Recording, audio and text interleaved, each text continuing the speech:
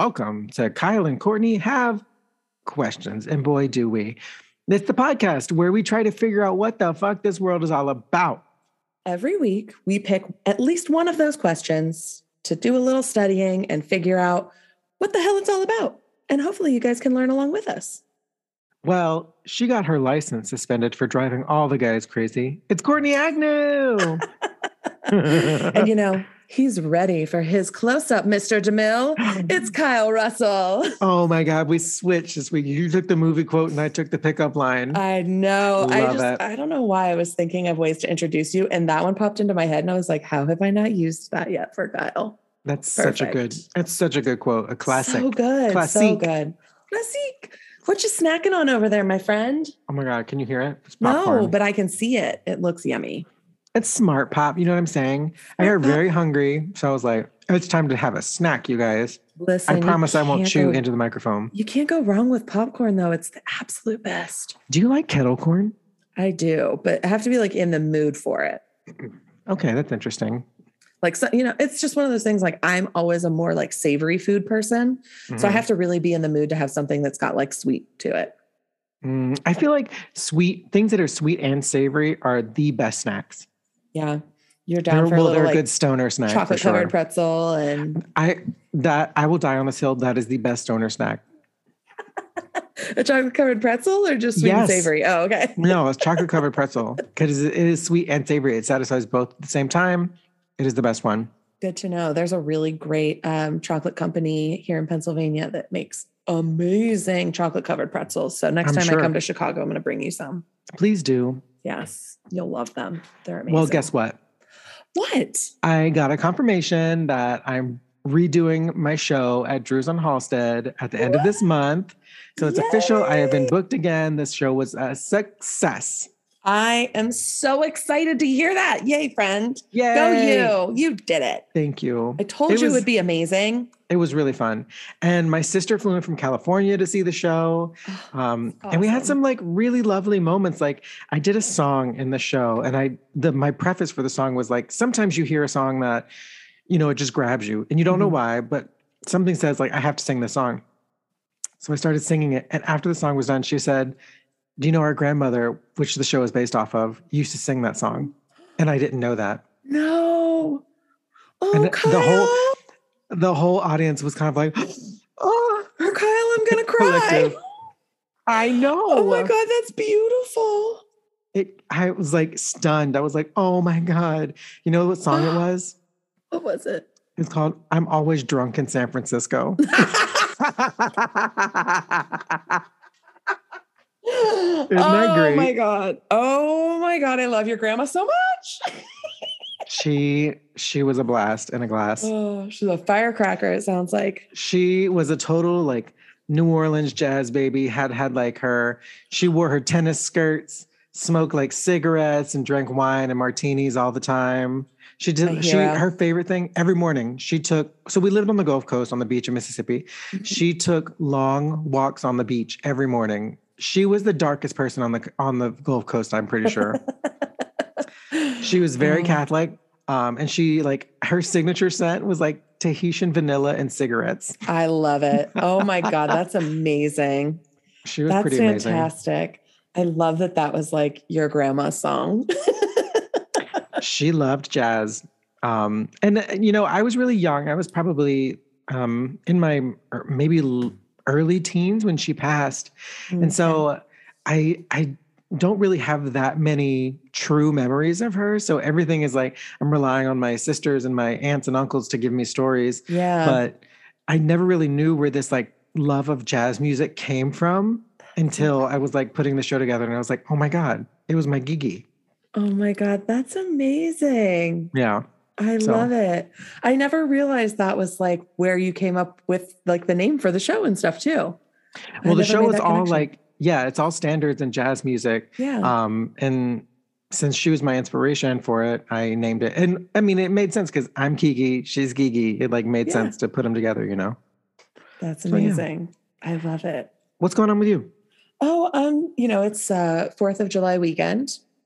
As I mentioned earlier, I will not be celebrating the holiday due to a lack of freedom. We've got a nationwide shortage.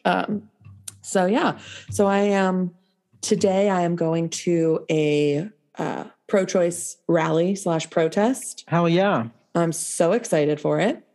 And then tomorrow, the only other thing I have planned, tomorrow night, my friend and I are going to go on, it's called the Berg Bus, like Pittsburgh Berg Bus. Oh, yeah. And it's like a BYOB bus tour of Pittsburgh, but it's hosted by comedians. So it's basically like a stand-up comedy show on wheels. On a bus. Yeah. And we went to a comedy show Wednesday night here in Pittsburgh at Hop Farm Brewing. There's a comedian I love, Steve Hofstetter. I should send you some of his stuff. He's very political and I love it. It's hilarious. But he has a foundation. He moved to Pittsburgh last year and started an arts foundation here in the city. And so they are doing a summer series of comedy shows at this brewery. And so we went to the show Wednesday night, and two of the women that were opening at the show both mentioned that they were going to be on the 7:00 tour on Saturday. So that's what we're going to do. Awesome. Yeah. You guys, I really can't stress this enough. If you have live entertainment near you, go support those people. Go. It's so important. Yes. And I'm just excited because Pittsburgh's not a huge city. We do have the Pittsburgh Improv, but that's kind of outside of the city a little bit.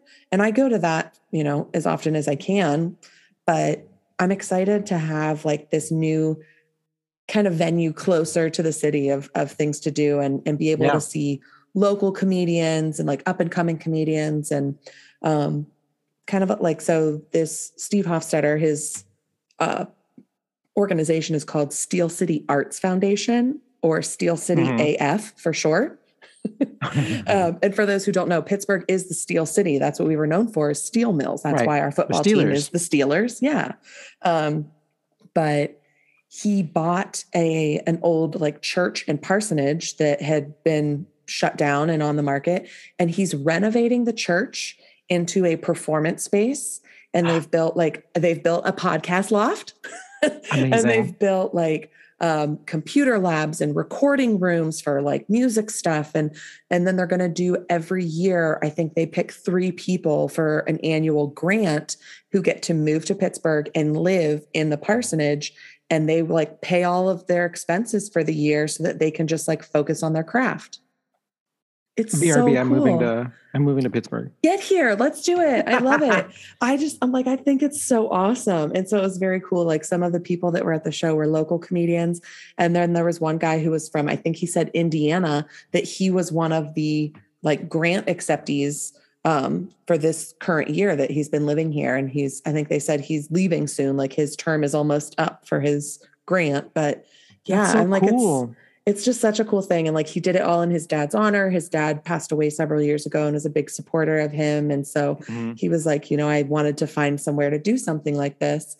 And I absolutely love, somebody asked him, I saw in like an article or an interview that he did, that someone asked him like, well, why Pittsburgh? Like, why would you end up in Pittsburgh of all places? Right. And he was like, Pittsburgh is very much like stand-up comedy. It has a lot of heart. It's got a lot of nitty gritty, deep down, and, people really support it a lot.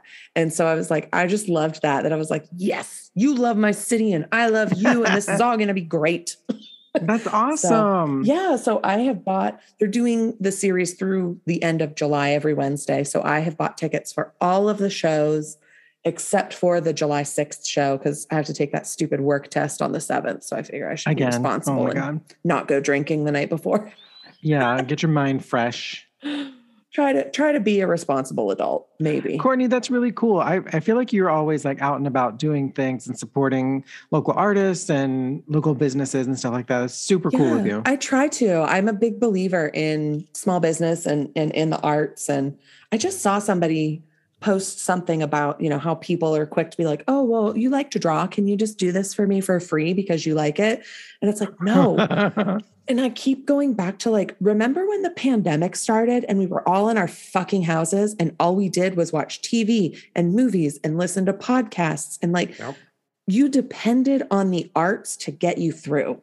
It's a real fucking job and it takes a lot of work and a lot of people. So you should be willing to pay them for that.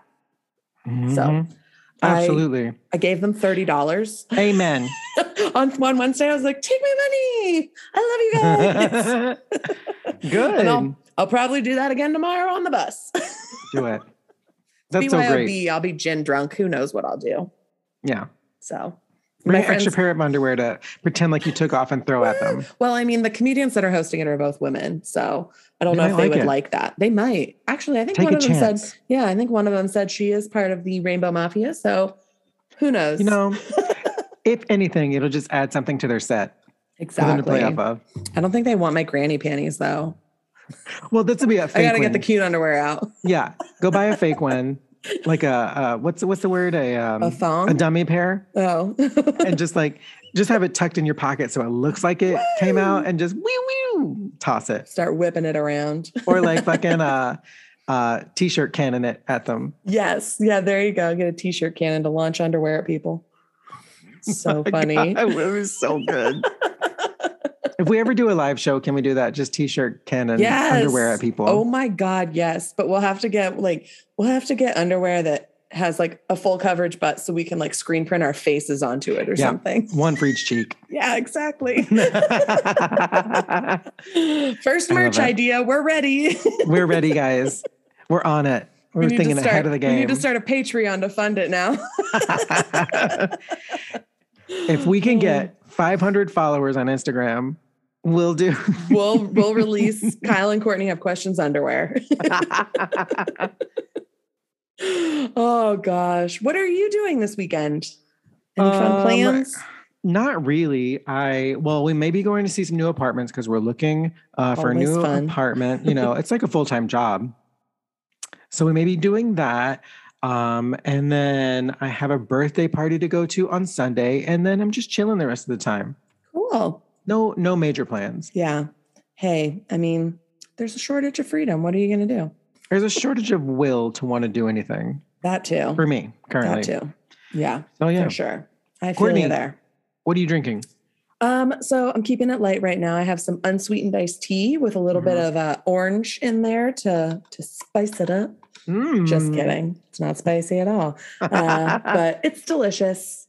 So I get like on this kick with iced tea where I just drink it nonstop if I make it. So you make it. Do you make sun tea or do you like cook it on the stove? No. Oh no. It's just, I literally bought like Lipton cold brew, like packets. So it's pretty basic, but it's good. And I'm literally drinking, I think like 3 liters of it a day. Oh, yum. When we used to have a balcony on our apartment, we'd get a lot of like sun, south, my west grandma always facing made windows. sun tea. Yeah. And so I would just put a picture on the balcony and like let it boil for several hours in the sun. Oh, it's the best. Yeah. My grandma always made sun tea. Like we'd show up to her house and you'd see the thing sitting out on the back porch, sitting there baking, getting ready. So just good. Brewing. Yeah. Usually I throw a little splash of like lemonade or like some other kind of like fruit juice in there to give it a little flavor. But I need to go grocery shopping. So I'm out. Yeah. But I have those like true orange, true lemon packets. So I just threw some of that in there. Does it give you vitamin C? Probably. I don't know. I don't read actually nutritional just Crystal Light. Well, they say it's actually like crystallized citrus fruit. Like it's actual crystals from the fruit. I started using it. A friend of mine, Jonna, who is a flight attendant for Southwest, they started using True Lime on their airplanes for cocktails because she was like, it's way easier than trying to cut a lime at 35,000 feet. With turbulence. Yeah, exactly. She's like, the number of times I've sliced my thumb open trying to cut limes. Oh my God. No. And so she brought some home and I was like, oh, these are delicious. And so I just started buying it. I love that. I love it. It's so good. What about you? What are you drinking? Okay. So Joe and I went to one of our favorite Mexican places. It's called La Chaparrita on the south side of Chicago. And Joe was feeling particularly hungover this day. So they asked him, hey, do you want to try this like Topo Chico preparado drink that they have? And he was like, yeah, sure, whatever. And we got it. And it was the most refreshing drink that we've had in a long time. So it's basically Topo Chico, lime, like squeezed lime and salt. And they swish it together. And it is like savory and bubbly and oh God, it is so, you could easily put some like sweet and sour in this and turn it into a skinny girl margarita. And it is, mwah, mwah, it's so good. I feel like I just saw somebody talking about that they were traveling in another country and that's what they were given was like waters with salt and flavors in them to like replenish the salts that they're sweating out. And I was like, I had never even thought of that before. It's a great hangover cure, but it's also just delicious. Yeah. I probably don't need this much salt. But I'm like, I always depend on my liquid IV for my hangovers. Yeah. It's an old Mexican remedy, apparently. Good to know. Good to know. Courtney, what are we talking about today? Oh, Kyle. So obviously, as we discussed a little bit in our last episode, we're all aware of the bullshit rulings by SCOTUS. And I think the one that we're kind of most pissed about as an entire country is the overturning of Roe v. Wade. Yes. And one of the things that stood out to me about that ruling is that one of the justices said in the opinion that the right to abortion was not rooted in the country's, quote, history or tradition. Okay. And so several thoughts on that. Yeah. And so my question was, well, what is the history of abortion in America? Because I didn't know. I was like, we had Roe v. Wade. Before that shit was illegal. That's all I got. So. Oh, this is going to be interesting to get us a little like history. Fascinating, Kyle. Oh, awesome. So now I don't remember who actually wrote that part of the opinion. Like it might have been, good old beer drinking Brett or Uncle Tom Clarence or shithead Steve Alito. I don't know. Well, they multiple people wrote opinions on this. So I don't remember who did that part. Gotcha. But some direct statements from the opinion. First one, they said the Constitution does not confer a right to abortion. And they expanded on that and said Roe found that the Constitution implicitly conferred a right to obtain an abortion, but it failed to ground its decision in text, history, or precedent. It relied on an erroneous historical narrative. It devoted great attention to and presumably relied on matters that have no bearing on the meaning of the Constitution. Look, the Constitution also said that women were property, as were people of color. Yeah. The Constitution was written by a fucking bunch of old white guys who don't know shit about our life now. So. Right. So maybe let's not take it word for word, Right? It's more like, what do they say in Pirates of the Caribbean? It's more like guidelines than actual rules. Exactly. It's more like, this is how we lived our life back then. Yeah. In 1776. Right? We're not doing anything else they did in 1776. They didn't even have toilet paper. Fuck those guys. For real. So first of all, abortion dates back centuries. Like, when do you think was the earliest recorded instance of an induced abortion? In the States? Just in history. When was the first one recorded? Oh, God. I have no idea. You don't want to guess? I'm going to say ancient Rome. I don't fucking know. Okay. It was in 1550 BC. No way. In Egypt. Okay. 3,500 years ago. I am so intrigued on how they induced abortion back then. Was it like a poultice of sorts? So that's what we're going to talk about. Back then, most abortions, they weren't done surgically. Like that's not something they did. And they had various methods of trying to induce an abortion, like having a woman sit over a pot of boiling water, fasting. Just steaming the girl. Yep, exactly.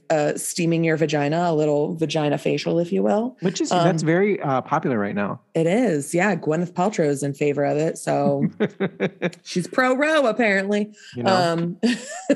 Fasting, our favorite. Bloodletting, always good. Stop it. Strenuous labor.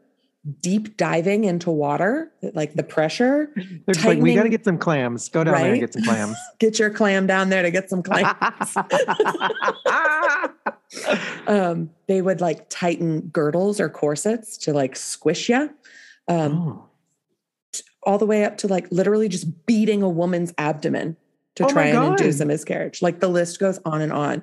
However, one of the most common methods that I think most people are aware of was herbal remedies.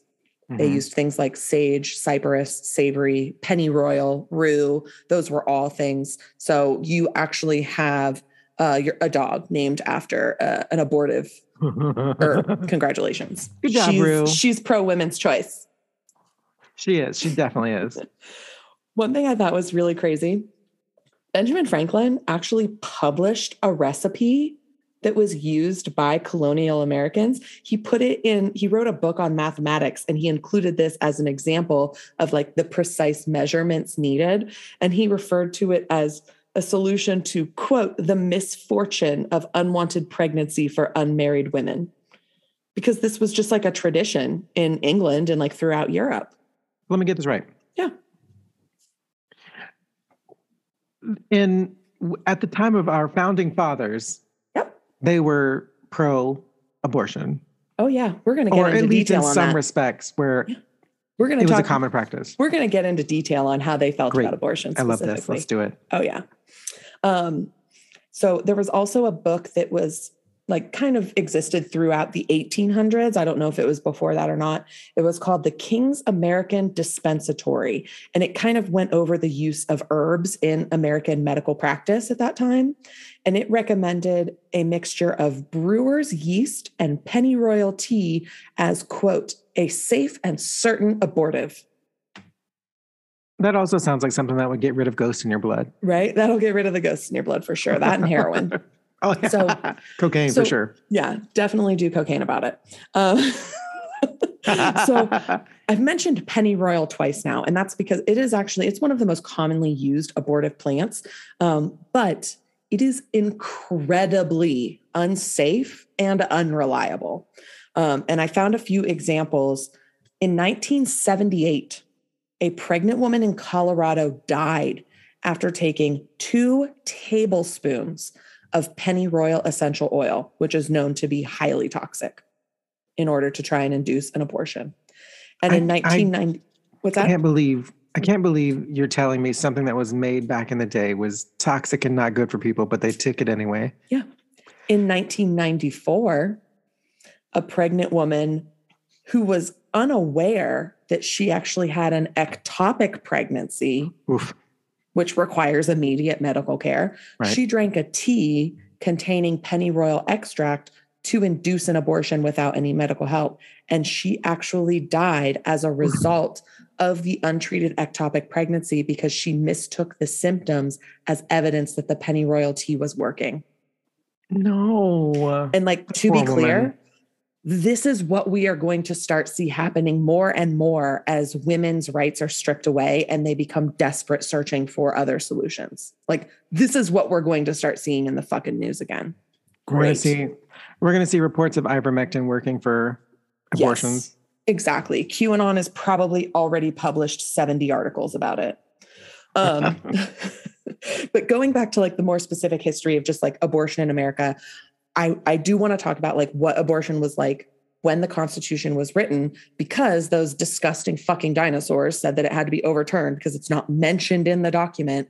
But like, we have to consider why that is. So first of all, abortion has always been present in American culture. It's always existed. Right. It's always been around. And of course, it's not mentioned directly in the Constitution for a few reasons. First of all, the founders did not believe that women should even have rights. So obviously, they're not putting that in the Constitution.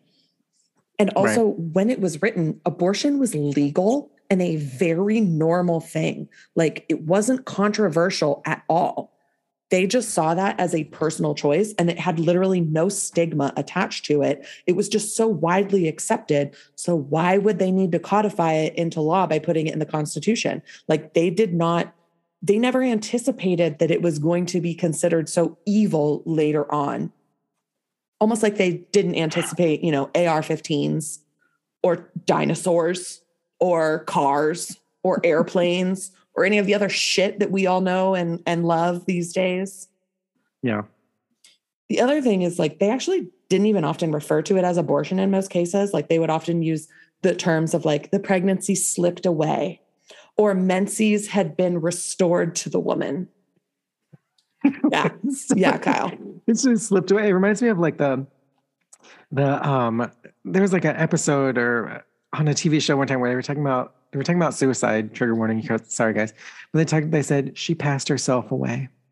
Oh my God. What? She passed herself away. Jesus Christ. It's a very Mississippi thing. Sorry, that reminded me of That's that. so insane. I've never heard that phrase before. But they said at the time that like church officials were really the only people that kind of frowned on the practice. And that was because they basically considered it to be a result of premarital or illicit sex. Imagine that. Not because of the abortion. And there were legal cases involving abortion, but they were cases against the people who botched an abortion, causing harm or killing the woman who was carrying the child. So not about the abortion, but about the person that botched it. Okay. Yeah, it wasn't, oh, you did an abortion, you're going to go to jail. It was, you fucked up an abortion and now she's dead. So you killed her, you're going to jail. Well, yeah, that's malpractice. Right? Exactly. And what's really interesting is abortion was super common, specifically during the first trimester. And that was mainly because of how they like perceived and understood life. Because, I mean, obviously back then we didn't have reliable pregnancy tests. Like you couldn't go by first response at CVS, and they didn't have ultrasounds that you went in and had done at 6 weeks. And, you know, like a fetus wasn't recognized as being a person until the quickening. Do you know what that is? The quickening? The quickening. Is that like no, I don't. So the quickening refers to the point at which the person can feel the fetus moving or kicking, which takes place during the second trimester. So in those days, that was like the first solid evidence of pregnancy. Is that still a term that's used? I don't think so. I haven't heard that term used. But I recognize that term because I had read books that were like set in colonial times that they would like mention it about a character, but like that's the only reason I knew it. So what was really interesting is that like most women just kind of like made the decision to abort privately. Like they might consult with like a midwife, or they could even get over-the-counter medicines from like their local pharmacist or apothecary or whatever the fuck they were called then. And this cracked me up. They mentioned that they were medicines to, quote, promote the monthly discharge from the uterus. Oh, wow. Oh, so, wow. yeah, okay, well, that's just really straightforward. Can you imagine going into a pharmacy and being like, hello, I would like the medication to promote the monthly discharge from my uterus. Thank you.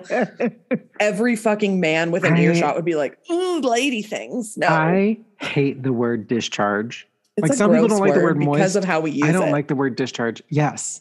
Yeah. Like it's always used in a gross term. The only like not gross way I've ever heard that word is like they were discharged from the military or discharged from the hospital. It's like an action as opposed to a thing. Right. That's legit. Oh, I feel like from now on I'm going to be like, oh yeah, she discharged the baby yesterday. Oh, that's even worse. That baby was discharged. I'm going to say that when make dinner for Joe. Dinner is discharged, Joe. Joe's going to be like, I want a divorce. Hungry. Not hungry. So, and then like the reasons that women would make this decision obviously varied. Like there was lack of reliable contraception. It was a huge disgrace if you had a child outside of marriage. The dangers of childbirth were very well known. So like women would terminate pregnancies because of these reasons. Right. And so even though birth rates were like really, really high back then, I actually saw a statistic in 1835, the average woman would give birth more than 6 times in her lifetime. Oh fucking hard pass. What? No. Are you like breeding puppies over there? Like what's happening? Like my immediate thought when I read that was, ew, David. Wait, hold on. First of all, you sounded just like her. Second of all, I mean, I guess that makes sense. I mean, like back in the day, we were worried about populating our country and, you know. But also they didn't have contraceptive. Yeah. You were expected to have sex with your husband whenever he wanted to have sex, and you had no way to prevent yourself from getting pregnant. Right. So also you needed large families to run your farms or whatever. And sometimes babies didn't make it. Yeah. You know?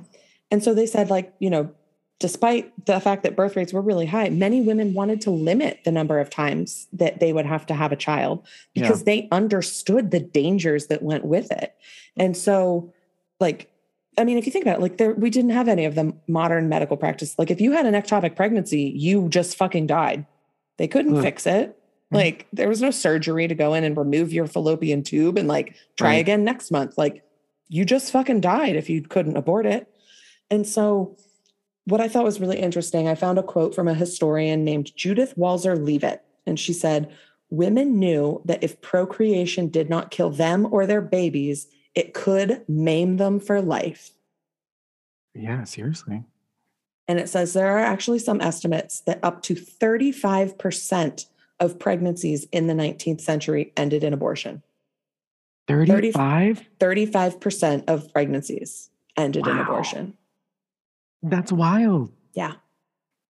That's high. Holy crap. Yeah. And so during the 19th century, obviously like middle and upper class white women had a huge advantage when it came to dealing with it, because just like the societal roles that existed, like women handled reproductive issues. So like they were the ones who had all the knowledge of like pregnancy and childbirth and reproductive systems, not doctors.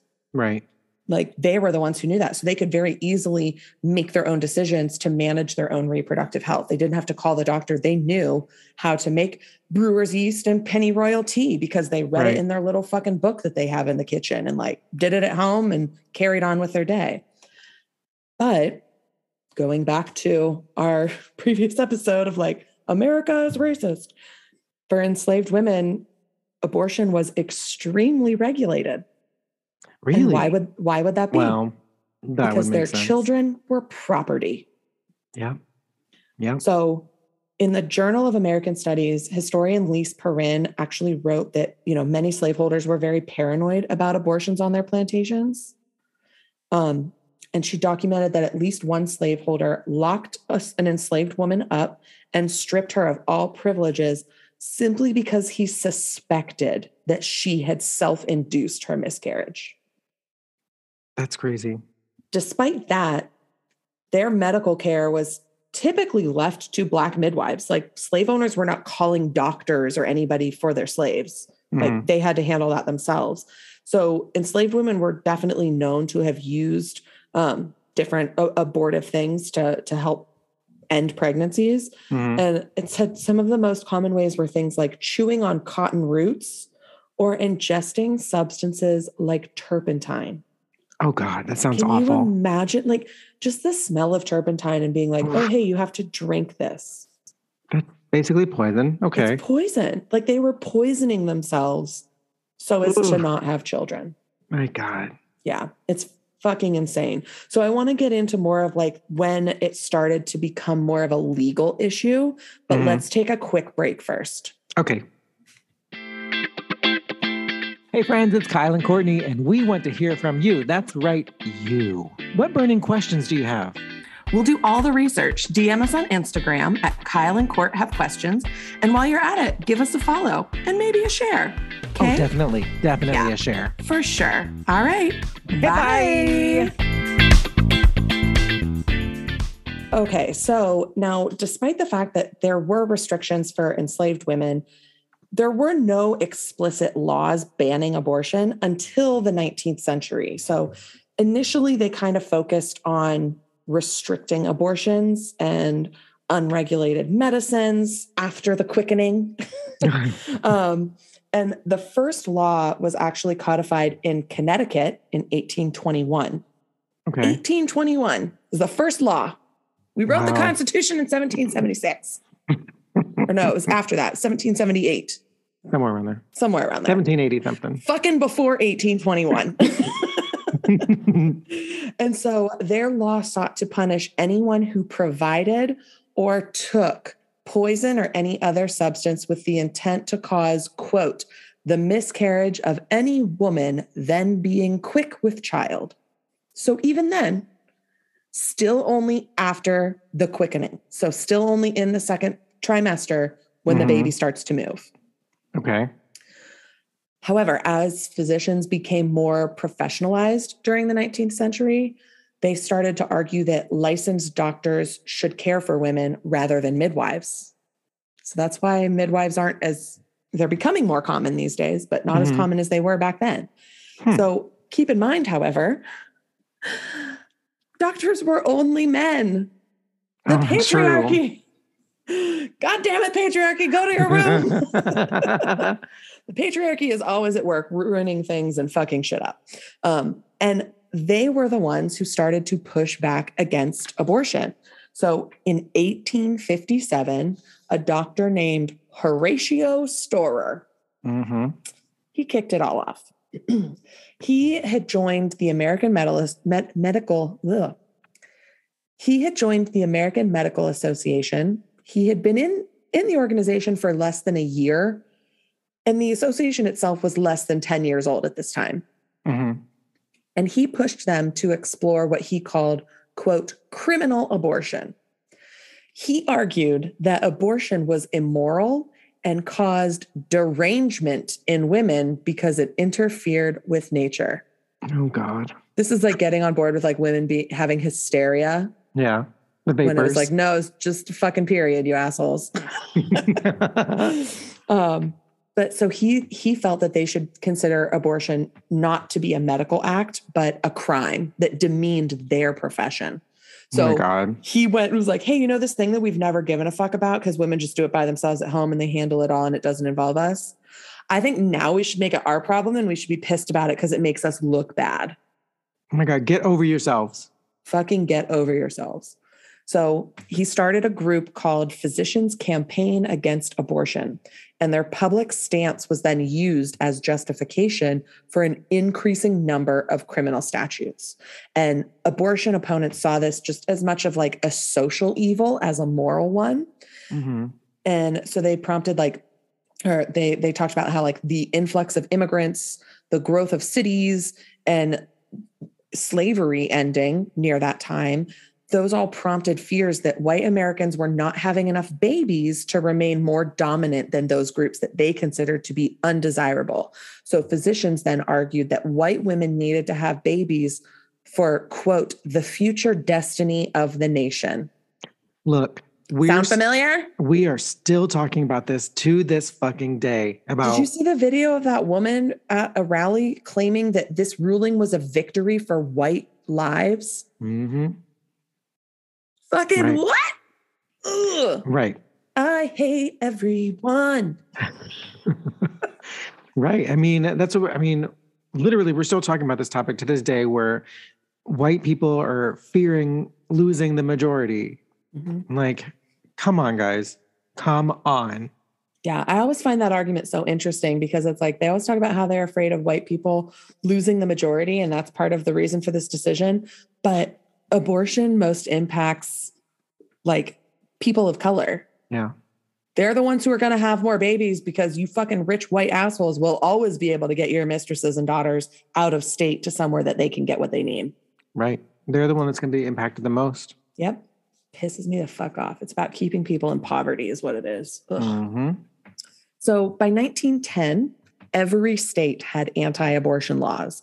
Many of them included exceptions for pregnancies that endangered the life of the mother. And like, we can't even fucking get everyone on board with that shit anymore. Right. Like, that's crazy. Prior to that, with the help of a U.S. postal inspector named Anthony Comstock, might recognize that name. That does sound familiar. It became harder to access that once common information to end an unwanted pregnancy because the 1873 Comstock Act made it illegal to send obscene materials, including information about abortion and contraception, through the mail or across state lines. We could do a whole fucking series about the Comstock Act. Anyways. But back in the, I think it's around like the 1940s, birth control pioneer Margaret Sanger, who was the founder of Planned Parenthood, said that she was inspired to make teaching women about contraceptives her career after she treated a woman who died from a self-induced abortion. And she called it a disgrace to a civilized community. Now, a very important disclaimer. Margaret Sanger was not a saint. She had horrifying views. She was a big supporter of eugenics. She Oh, is God. not someone to admire, but like we have to acknowledge her role when it comes to abortion rights because she was a key player in that early in the 1900s. But yeah, Right. not a great person. But so it's still up for debate how frequently women sought abortions throughout the 20th century and like how often they died from a self-induced or a botched like back alley abortion. Mhm. By 1967, abortion was a felony in almost every state. There were still a few provisions for like health of the mother or pregnancies arising from rape. But of course, that, continued until 1973 when Roe made abortion a protected right nationwide. So when SCOTUS tries to tell us that the right to abortion is not rooted in our country's history or tradition, it's total fucking bullshit. Absolutely. And this is the problem with this issue is we have lawmakers who are making these decisions instead of medical professionals. And they're trying to say how that Roe ruling, what they said, it relied on an erroneous historical narrative. This shit's documented. Right. It's well documented. Right. They just don't fucking know about it. Or they But refuse get to make to laws. acknowledge it. Yeah, but they get to make laws about it. Ugh. Like, did you have any idea there was like that much detail to the history of abortion in our country? No, I never no knew. idea. I never would have thought. It's just fascinating to me. That is fascinating. Yeah. So I want to touch on a few like big pop culture moments because I think that's how most of us kind of come to find out about abortion. I don't think anybody really like learned about it in school maybe for the first time. Yeah, definitely not. The most famous one is Dirty Dancing. Like the entire premise of that movie, Johnny and Baby start working together because Penny gets pregnant and has to take the night off of the dance competition to get an abortion. And it's I didn't know that. Yeah. And it's such a stinging narrative of that whole process because it's like she got pregnant by Robbie, who was one of the waiters at the resort or whatever. But then Robbie doesn't help her or take any responsibility. He just, keeps working and like getting big tips from all the clients and dating the clients' daughters. And then he gets to go to like an Ivy League school. And meanwhile, like Penny nearly dies from a botched abortion. Like Baby has to go get her dad to help save her life. Maybe I missed it. Well, I don't really know that movie that well. I haven't seen its entirety. You got to watch it. And that's what I put something on my Facebook the other day. I was like, if you're fucking celebrating Roe v. Wade, don't you fucking dare watch Dirty Dancing ever again in your life. Don't ever fucking watch it. I don't think those people are. Oh, I know people who claim to be pro-life and they're like, that's my favorite movie. I love that movie. Did you fucking pay attention to it? Or did you just watch the last scene and you're like, this song's great. They blacked out the whole abortion plotline and just focused on the love story. Yeah. Because that's the whole thing is it's like she only has one chance. This doctor's traveling through town and they can get him to meet her to do an abortion. And I forget the other guy's name that like takes her to it, that when Johnny and Baby come back from the competition, they find Penny and she's like in pain, like clammy and like crying and all balled up. And the guy was like, he's like, fucking doctor my ass. He had a fold up table and a dirty knife. Oh God. That it's like, that's what women had to do back in the 60s when they couldn't fucking get abortions. Yeah. Oof. Yeah. Another movie I wanted to mention, I don't think it was like very popular, but I watched it and I loved it. It's called Obvious Child. Has Jenny Slate. I didn't see that one, but I love her. It is so fucking fantastic. So it follows her character. I think her character's name is Donna. And it's like her journey of getting an abortion. So like she finds out her boyfriend was cheating on her, ends up having a one-night stand with a guy and winds up pregnant. And what's so unique about this movie is that it doesn't focus on like how she makes the decision. It's just like, well, yeah, I'm going to get an abortion. So then it's all focused on like the practical details of like, should I tell him or not? When should I schedule it? How am I going to pay for it? And it's also practical. And it's very unique because nobody that she discusses it with, no one tries to talk her out of it. Like nobody tries to convince her to keep it. She ends up telling the guy about it. He's even supportive of her decision. And then it's like in the end of the movie, like they end up together, that it's like, they just made this decision and we're like, you know what? Yeah, but we still really like each other. So let's go. Aww. Another one, which I found this one in a list and I thought it was interesting because a friend of mine had just shared something about this on her Instagram last week. The sitcom Maude back in the 70s with B. Arthur, that sitcom featured the first abortion storyline in primetime TV. So B. Arthur's character becomes pregnant at the age of 47. So she and her husband decide they don't want to raise a child at their age. And that plot line was a huge controversy because the episode aired a year before Roe v. Wade passed. Wow. But abortion at that time was legal in New York where the characters lived. And CBS actually ended up getting over 7,000 letters of people complaining. Wow. But what I found really fascinating, which I never knew, is how they came up with that storyline. So there was an organization that promoted like population control, and it was called Zero Population Growth. I did see that they changed their name. It was eventually called like Population Connection, but they created a contest for comedies they would give them $10,000 if they did a storyline that focused on population control methods. And they said every storyline people came up with was about vasectomies. So they wanted to do something different. So they wrote a storyline about abortion. You know, I actually just saw the clip from that particular episode recently. I went to I told you I went to that Golden Girls wake, and it was in like the top 10 moments of B. Arthur's career. Yeah. Oh, yeah. I mean, it was like a huge cultural moment when that happened. Yeah. And what's crazy is like so many shows since then have touched on abortion in their storylines. I made a list and I was like, this list could go on and on, but Roseanne, The Facts of Life, All My Children, Party of Five, Dawson's Creek, Sex and the City, Mad Men, Grey's Anatomy, Girls. It's just such a common topic to see in TV now, but it's just so crazy to look at that very first time that it happened and like what a big deal that was. Yeah. Can you imagine if the internet had been around in those days, how many more complaints they would have gotten? Oh my God. Everyone. But I mean, like not everyone, but a lot of them. 7,000 in that particular day and age. Yeah. That's crazy. Yeah. Because they had to write a letter and put a stamp on it and go to the post office mail and that mail shit it. in. Yeah. It's just nuts. But I mean, it's just one of those things of like, when I read that line of like, there is no history or tradition of that in our country, like, where the fuck have you been? It's everywhere. Right. This is it's such a common storyline. And I shared an article. I'll find it and I will share it when we post this episode.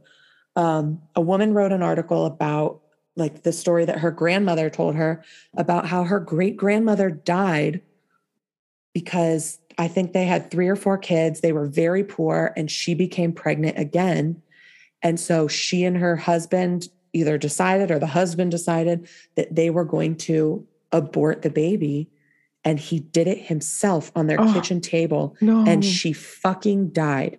He went and woke his children up in the middle of the night and said, you need to come into the kitchen and say goodbye. Your mom is dying. No. And so she was like, my grandmother remembers this night of going out and her mother is laying on the kitchen table and there's blood everywhere. And she fucking just died on their kitchen table. Oh my God, that's awful. And I mean, like, yeah, hell yeah, you would remember that. Yeah. And it's like, that's what people want. It's just, it cracks me the fuck up that these people are like, well, if we ban abortion, it will stop. No, safe abortions will stop. That's what will happen. But then they don't apply that same logic to guns. If we ban guns, people will still get guns. So there's no point. Okay. It's all about money. Yeah. Oh yeah. 100%. All about money. So, but yeah. So as far as the references that I used, I did use the Dobbs v. Jackson Women's Health Organization opinion. I looked at that actual document. Wikipedia has a really in-depth page on history of abortion. A National Geographic article on it's called How U.S. Abortion Laws Went from Non-Existent to Acrimonious by Aaron Blakemore. And then a Glamour article on abortion in pop culture by Maggie Mallon. Nice. So, yeah. Very nice work, Courtney. That was fascinating. There's just so much detail to it that I never even considered how much there was. It's crazy. You know, I feel like with the organization of the Christian right and like the American family, whatever, and all that bullshit back in like the 60s, 70s, 80s, Yeah. whenever that happened, Yeah. that really, God, that really like set us on a course to destruction, quite honestly. Yeah. There you go, Christians. Look what you did. Right? Seriously. Ugh, ruining everything. Well, thank you for know that. what That was time awesome. it is. I know what time it is. Are you ready? I think so. I never know with you. This one isn't so bad, Okay. but I think it's funny. Okay, so Courtney, Yeah. we're ready for our would you rather question. So, would you rather be annoyed by everyone you meet or never be taken seriously by anyone? Ooh. Either way, you're annoyed. Aren't they the same? I was like, aren't those the same things? Like if no one took me seriously, I would be super annoyed. Yeah, I would be so annoyed. I think I would have to go with being annoyed by everyone, which I hate the idea of, but like it's better than the alternative of like I'm annoyed and no one takes me seriously. Yeah. I think I agree with you. I would rather be taken seriously. Yeah. Or like people trusted me, or I guess be taken seriously than not, because that's more like that like undermines you at your like very core, you know? Yeah. Like if everyone is like telling you like, we're not like listen to you. Yeah. That has like a psychological impact. Definitely. Yeah, I think that's way better. It sucks for you to be annoyed, but it will turn out better in the end, I think. Yeah, I think so too. Well, that was an easy one. Yep, that was easy. Awesome. Well, thank you guys for joining us for this conversation. Yes, I hope you you. Found something new out of it. I know I definitely did. Hope I schooled you. You schooled us, Courtney. And thank you for bringing all this research to the table. We appreciate it. Absolutely. It's always interesting to collect it all. So yeah. All right, guys. We will see you next time. Thanks for listening to Kyle and Courtney Have Questions. Goodbye. Bye.